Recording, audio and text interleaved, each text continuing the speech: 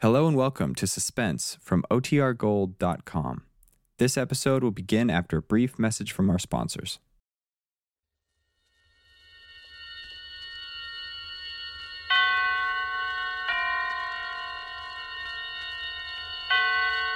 Roma Wines present Suspense.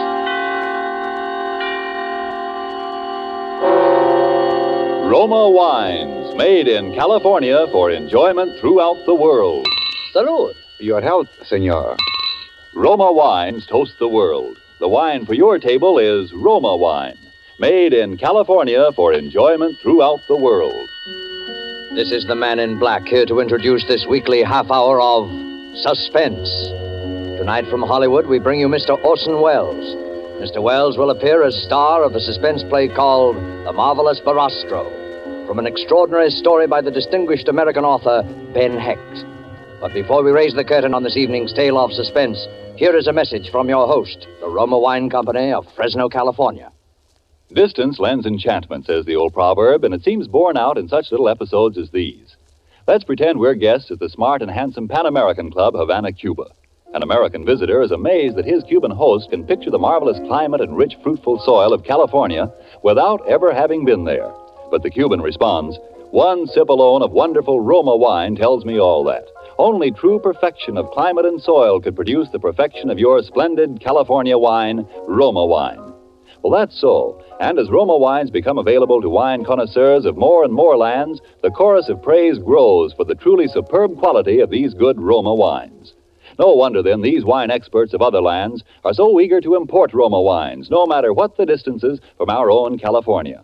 And no wonder, too, that these taste-delighting Roma wines, with no import duty to pay and without expensive shipping charges added to their cost here, are America's largest-selling wines. With such richly rewarding enjoyment within your reach, why not get acquainted with your favorites among Roma wine's many different delightful wine types? Remember the name, R-O-M-A, Roma Wines, made in California for enjoyment throughout the world. And now with The Marvelous Barastro, produced and directed by William Spear, and with the performance of Orson Welles, we again hope to keep you in suspense. This is William Spear. 3 weeks ago, I was seated in my office poring over possible future stories with which to hold you in suspense when a stranger appeared, unannounced. I am the Marvelous Barastro. I've come to tell you a story. How did you get in here? Well, I am a magician by trade. I do such things. Perhaps you've heard of me, Barastro. No. I am the greatest magician alive. No, that is not so. I am the second greatest. But soon I will be first. I am leaving tonight for Mexico City. You see me now for the first and last time. You will never see me again. No one will ever see me again. It is the last of Barastro. How's that? I'm going to Mexico City to murder a man. His name is Rico Sansoni. Why are you going to kill him? Because he is the most evil man in the world. I've been waiting 20 years for his name to appear. For as long as he chose to hide, there was no hope. He's too clever, far too clever, even for me. But I knew that his vanity would betray him and that someday I would read again the name Rico Sansoni. I knew he would return to the stage. Is he a magician? The greatest who ever lived, the most profound, the most subtle, and the most evil. He's greater than I. He begins his first performance in 20 years in Mexico next week. I will be there to see it. Well, I would like to hear your story. I can tell you all but the end. That I will be unable to provide now. But you will find it out for yourself. Well, I'd like to hear what you can tell me. I will tell you, Mr. Spear, but on one condition. And that? I must have your oath not to interfere. Oh, really now? You can understand I can scarcely give you that. After all, I can't... Very well. I will take my chances with you. The story begins 20 years ago.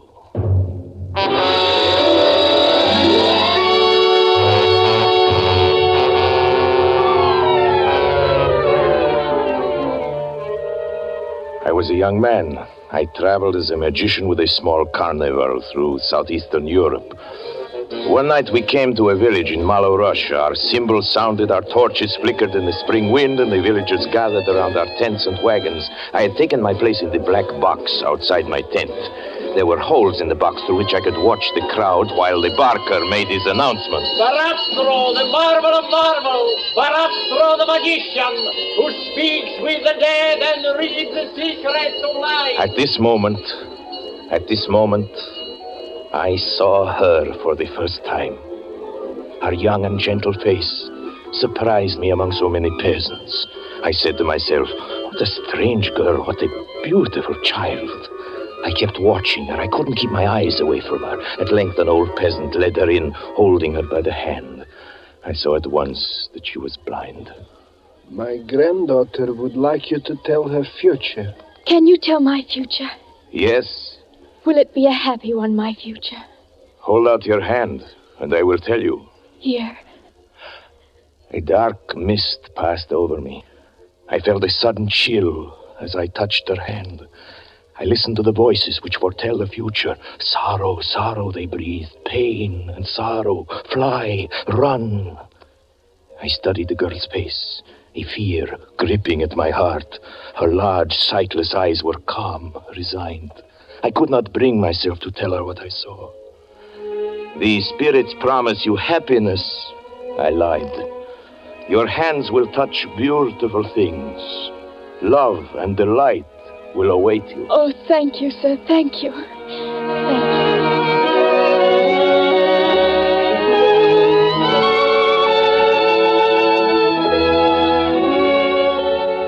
That was the beginning. Her face haunted me that night. I could not sleep. I made inquiries the next morning, and I found her. We walked through the hills. She did not need my hand to guide her. She knew every stone, every turn of the path. She spoke of the trees around us. She had strange names for them. I call that tree Lullaby, because it sings when it sways in the wind. Lullaby? And that one, see? With its branches open towards heaven. I call that one Prayer. How do you know its branches open toward the sky? When I was younger, I climbed it. Anna. Come, I'll race you to the bed of flowers at the turn. Anna! Hurry, I run fast. We walked often through the hills. I knew that she was aware of her destiny. The stars had told me she would not live long, and that agony and terror waited for her on the short journey. Our caravan remained for 2 weeks in the village. At the end of that time, I asked Anna to come with me as my wife. You make me very happy, Shari. I could live only with you. I will love you with all my heart. And you will teach me, Shari. You will teach me to see. To see? Does one need eyes to see as you do? Shari, you will teach me to see beyond the horizons. You will teach me to see as you see. We were married. We rode together in the gilded wagon, and the vows were taken under a clear sky. Suddenly, the sky changed. It was only then that I realized what I had done in seeking to save her. I was fulfilling the terrible message of the stars. For it was I, Shari Barastro, who was the instrument fate had selected for her ruin.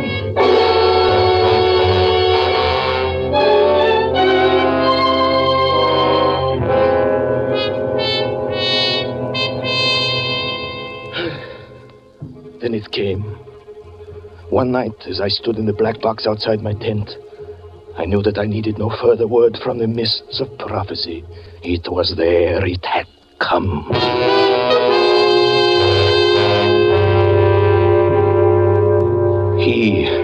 He stood among the peasants before our tent, a graceful figure, smiling, leaning on his cane, a man of the world, amusingly out of place in this faraway little village. I looked at him through the holes in my box. As I looked, I turned cold. I watched him, and I felt afraid. He was studying Anna. Never once did he stop looking at her. My temper is quick and fiery. I went up to him as he was watching Anna.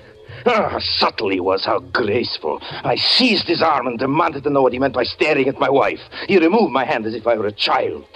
I can tell you there was something terrifying in his strength. I most humbly beg your pardon for this misunderstanding. Let me introduce myself. My name is Rico Sansoni. I'm a student of the occult, traveling about the world in search of knowledge. Inside of me, I feel that girl has remarkable psychic powers. I'd hoped to be able to induce her to join me as my assistant. Soon planning to go on the stage, but now that I know she's your wife, I apologize again for my seeming forwardness. Oh, I suppose there's nothing to do but to accept that apology. And you, madame?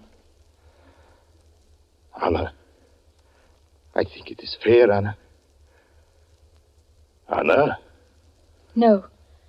I have nothing to say. It was thus Rico Sansoni entered our lives. Little by little during the days that followed, he attached himself to us. We listened, Anna and I, to his tales. He'd been everywhere, seen everything. He brought the world into our gilded wagon. In his presence, I always felt elated and flattered. Thus does a man move in the grip of his destiny. Thus do we dig with our own hands the appointed grave for our happiness. For one night, Anna came to me and took my hands and told me something that made my heart grow black. Shari, Rico Sansoni has made love to Anna. me. I've done nothing wrong. I'm afraid of Rico. I tell you this so you will understand my fear. Do you want to tell me about it now? Yes. Tell me then. Rico came to me this afternoon while I was alone. He took my hand and held it gently in his. I suspected nothing until he asked me if I loved you and how deeply I loved you. Then he asked me if I love you more than happiness or life. I took my hand from him and said, I cannot talk of love to you. Even of my love for my husband. Please go. Yes? Rico. Oh, she's told you. Sorry, forgive me. For a moment I grew weak. Let me remain your friend. I brought you both some flowers. I picked them myself. Will you accept them? You won't accept them? Of course we will, my friend. How could I have doubted you? I understand. Come, forget the entire incident.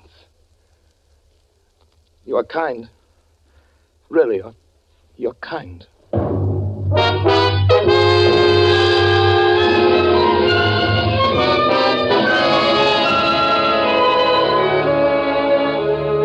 This was the third month of our friendship, and now I began to feel it was my companionship he desired, not Anna's. We spent long hours together. Without Anna, under his care, my mind was expanding, my powers developing. He seemed interested in my every move. And again I was flattered, lured, disarmed. You have a funny way of saying the word, beautiful, my friend. How is it you say it? Beautiful. That's it. Beautiful. Is that right? You're telling me about the Houdini method of respiration. Oh, yes, so I was. Beautiful. Huh? Very good, I think. I like you, Sonny. I like you very much. Amazing, isn't it? Amazing how one can be drawn in by flattery and charm. Then one day I was sitting in my tent. When a curious sense came over me, I felt a pressure on my heart as if a hand were closing around it. It was a warning. I left quickly. I hurried to the apartment. Anna had remained there. She frequently did in the afternoon. I found myself running toward the door. I paused, waited until I'd recovered my breath, and then forcing a smile to my lips, opened the door. Oh. I saw Rico. Rico, standing with his arms around her, her face raised to his lips. Speechless, powerless, I looked at him. I heard her voice murmuring words of love. Her arms moved around his neck, and she kissed him. Then I heard his voice. Anna, my darling. Shari, my love. Anna, my darling. My beautiful darling. The sound of his voice, a horror seized me. Now I knew why he had spent so many hours with me, why he was so interested. It was my voice. It was Barastro talking. It was a voice that seemed to come from my own throat, a horrible, familiar voice, and I understood what had happened. I sprang forward, shouting his name, Rico! He turned and faced me, pointed his finger at me as if he were an image in a mirror. Rico! He echoed.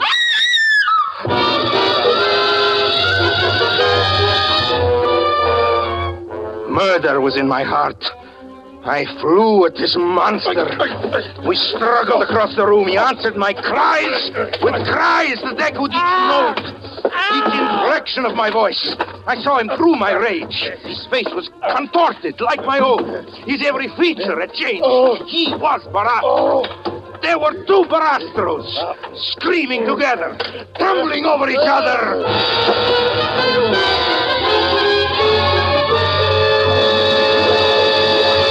He held me in his hands that were like steel. I could not move or cry out.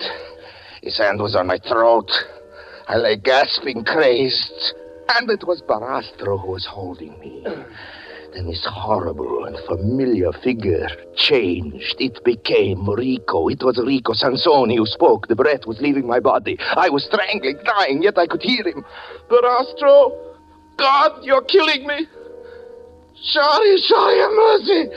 I'm dying. His voice was faint.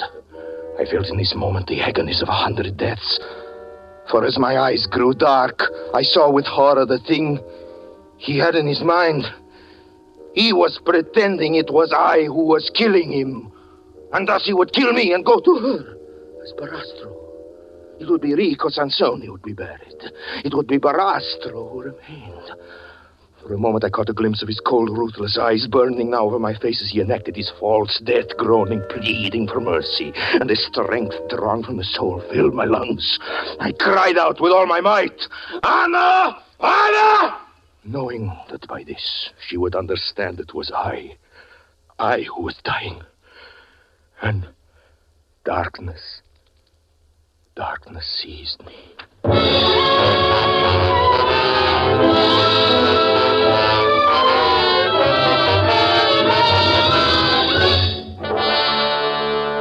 An hour had passed when I opened my eyes. My head was splitting, my throat was stiffened. I raised myself and looked. He was gone. I saw her. She was standing in the corner of the room, crouched against the wall, her hand against her teeth, and staring into the terrible dark around her. Anna! I whispered to her. Anna! It is I, Anna. I, Shari. Anna! Oh, God. Anna, please. Anna, darling, listen to me. Anna, give me your hand.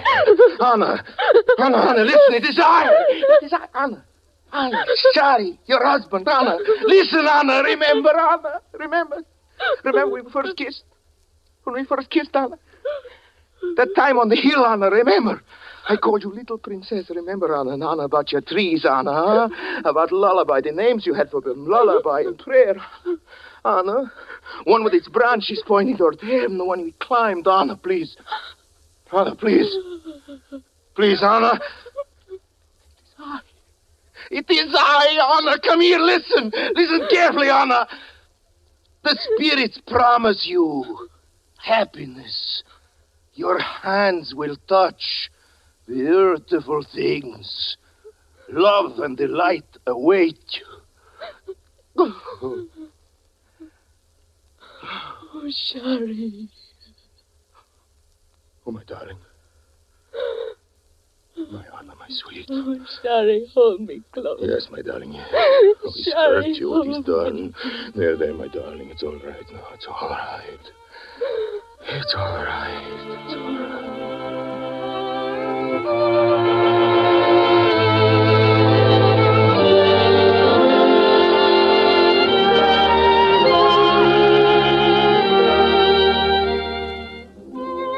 Rico had disappeared.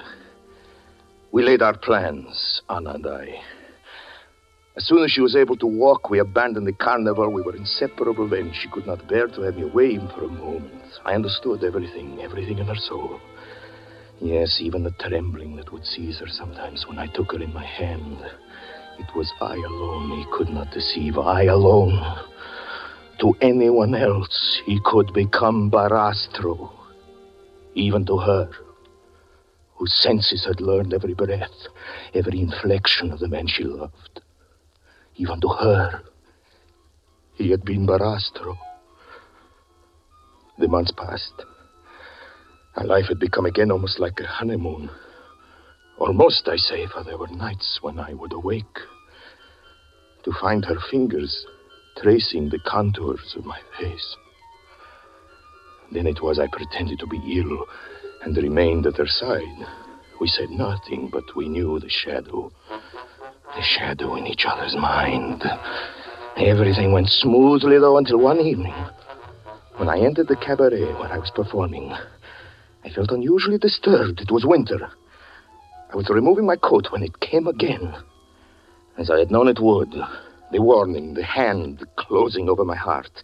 I ran from the place and raced home. I entered our cottage by the back door quietly like a thief, and I stood listening. From inside, I could hear her voice. Oh, sorry, please. Darling, you're ill again.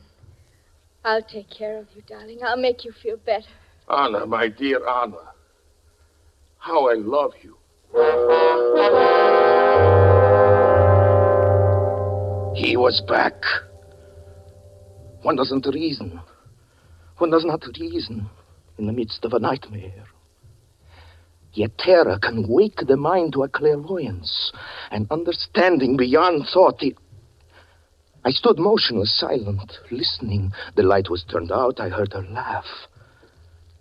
Laugh like a child in the dark. And this sound killed me.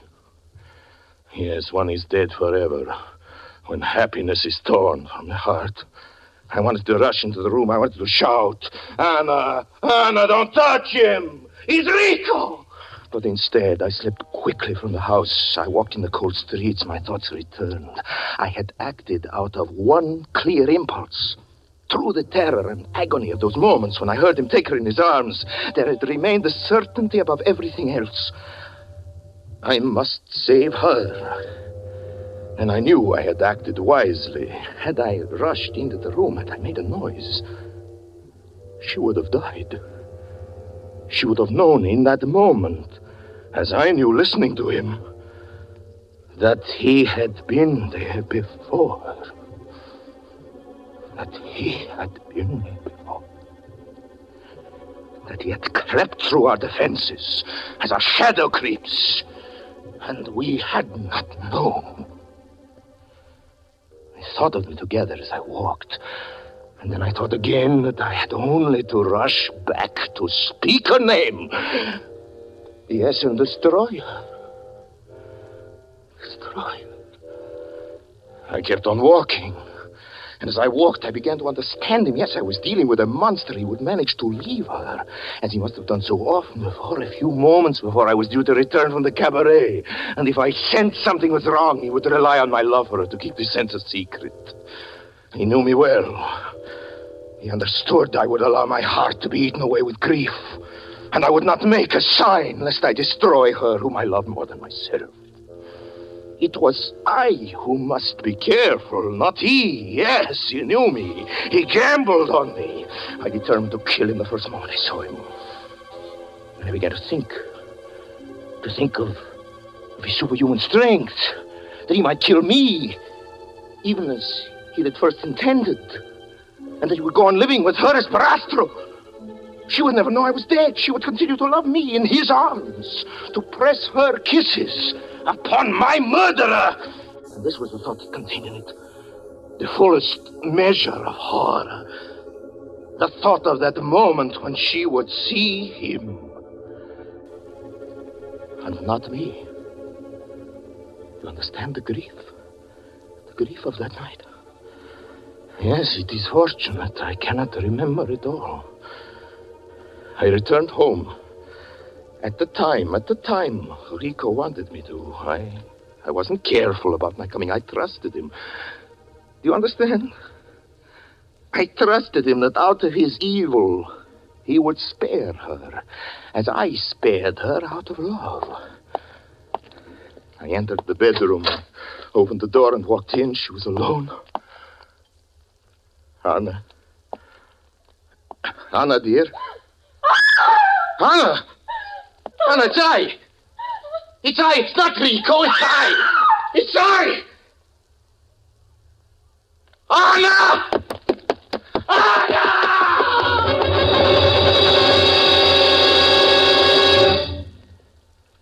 This is my memory of Anna. My memory. She seized her face with her hands as if she were tearing something. Yes, the darkness. As I rushed to her, she fell. She did not speak again. In the morning, she died.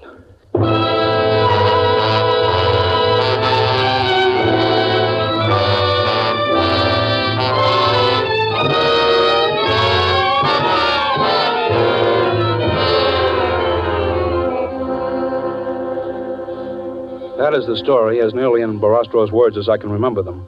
When he'd finished, he got up quietly, looked at me a moment, and said, "Thank you for listening to me, Mr. Spear. You understand now my prediction that there will be one less magician alive in the world within a fortnight." Then he turned and left my office. I must admit that the whole thing shook me rather badly. I've spent the whole week wondering if something might happen, something I couldn't predict. This morning, I think perhaps it came, at least while I was reading through the theatrical weekly Variety, and my eye caught a notice, you probably saw it too, of a magician who had been killed in Mexico City. The account said that 2 magicians had been together in an automobile accident.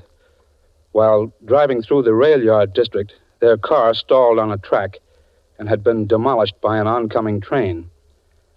One of the magicians, unidentifiable, had been cut to pieces.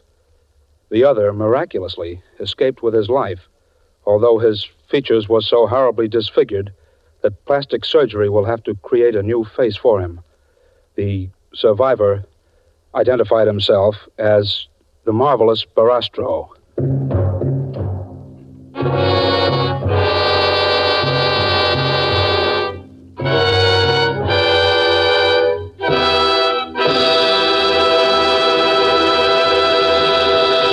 And so closes Ben Hecht's story of the marvelous Barastro, starring Orson Welles. Tonight's tale of suspense.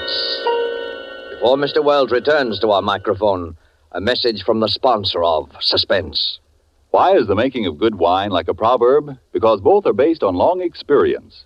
For you to enjoy the many different taste-delighting Roma California wines, first there had to be long years of painstaking cultivation of some of the world's finest vineyards. Plus, year upon year of development of the art and skill that go into the making of these fine Roma wines. Your first sip of any of the good-tasting Roma wines will confirm the presence of these needed years of preparation. Will tell you why Roma wines are America's largest selling wines. Your taste will thrill to the superb quality and the downright satisfaction when you try, say, the tangy, delicious Roma Sherry, or the rich, hearty Roma Burgundy, or the sweeter, heavier Roma Port. You'll be thrilled, too, when you learn such great enjoyment costs so little, mere pennies a glass. You'll want to add your voice to the international praise of Roma wines now rising in many lands. In these words, Roma wines are truly magnificent.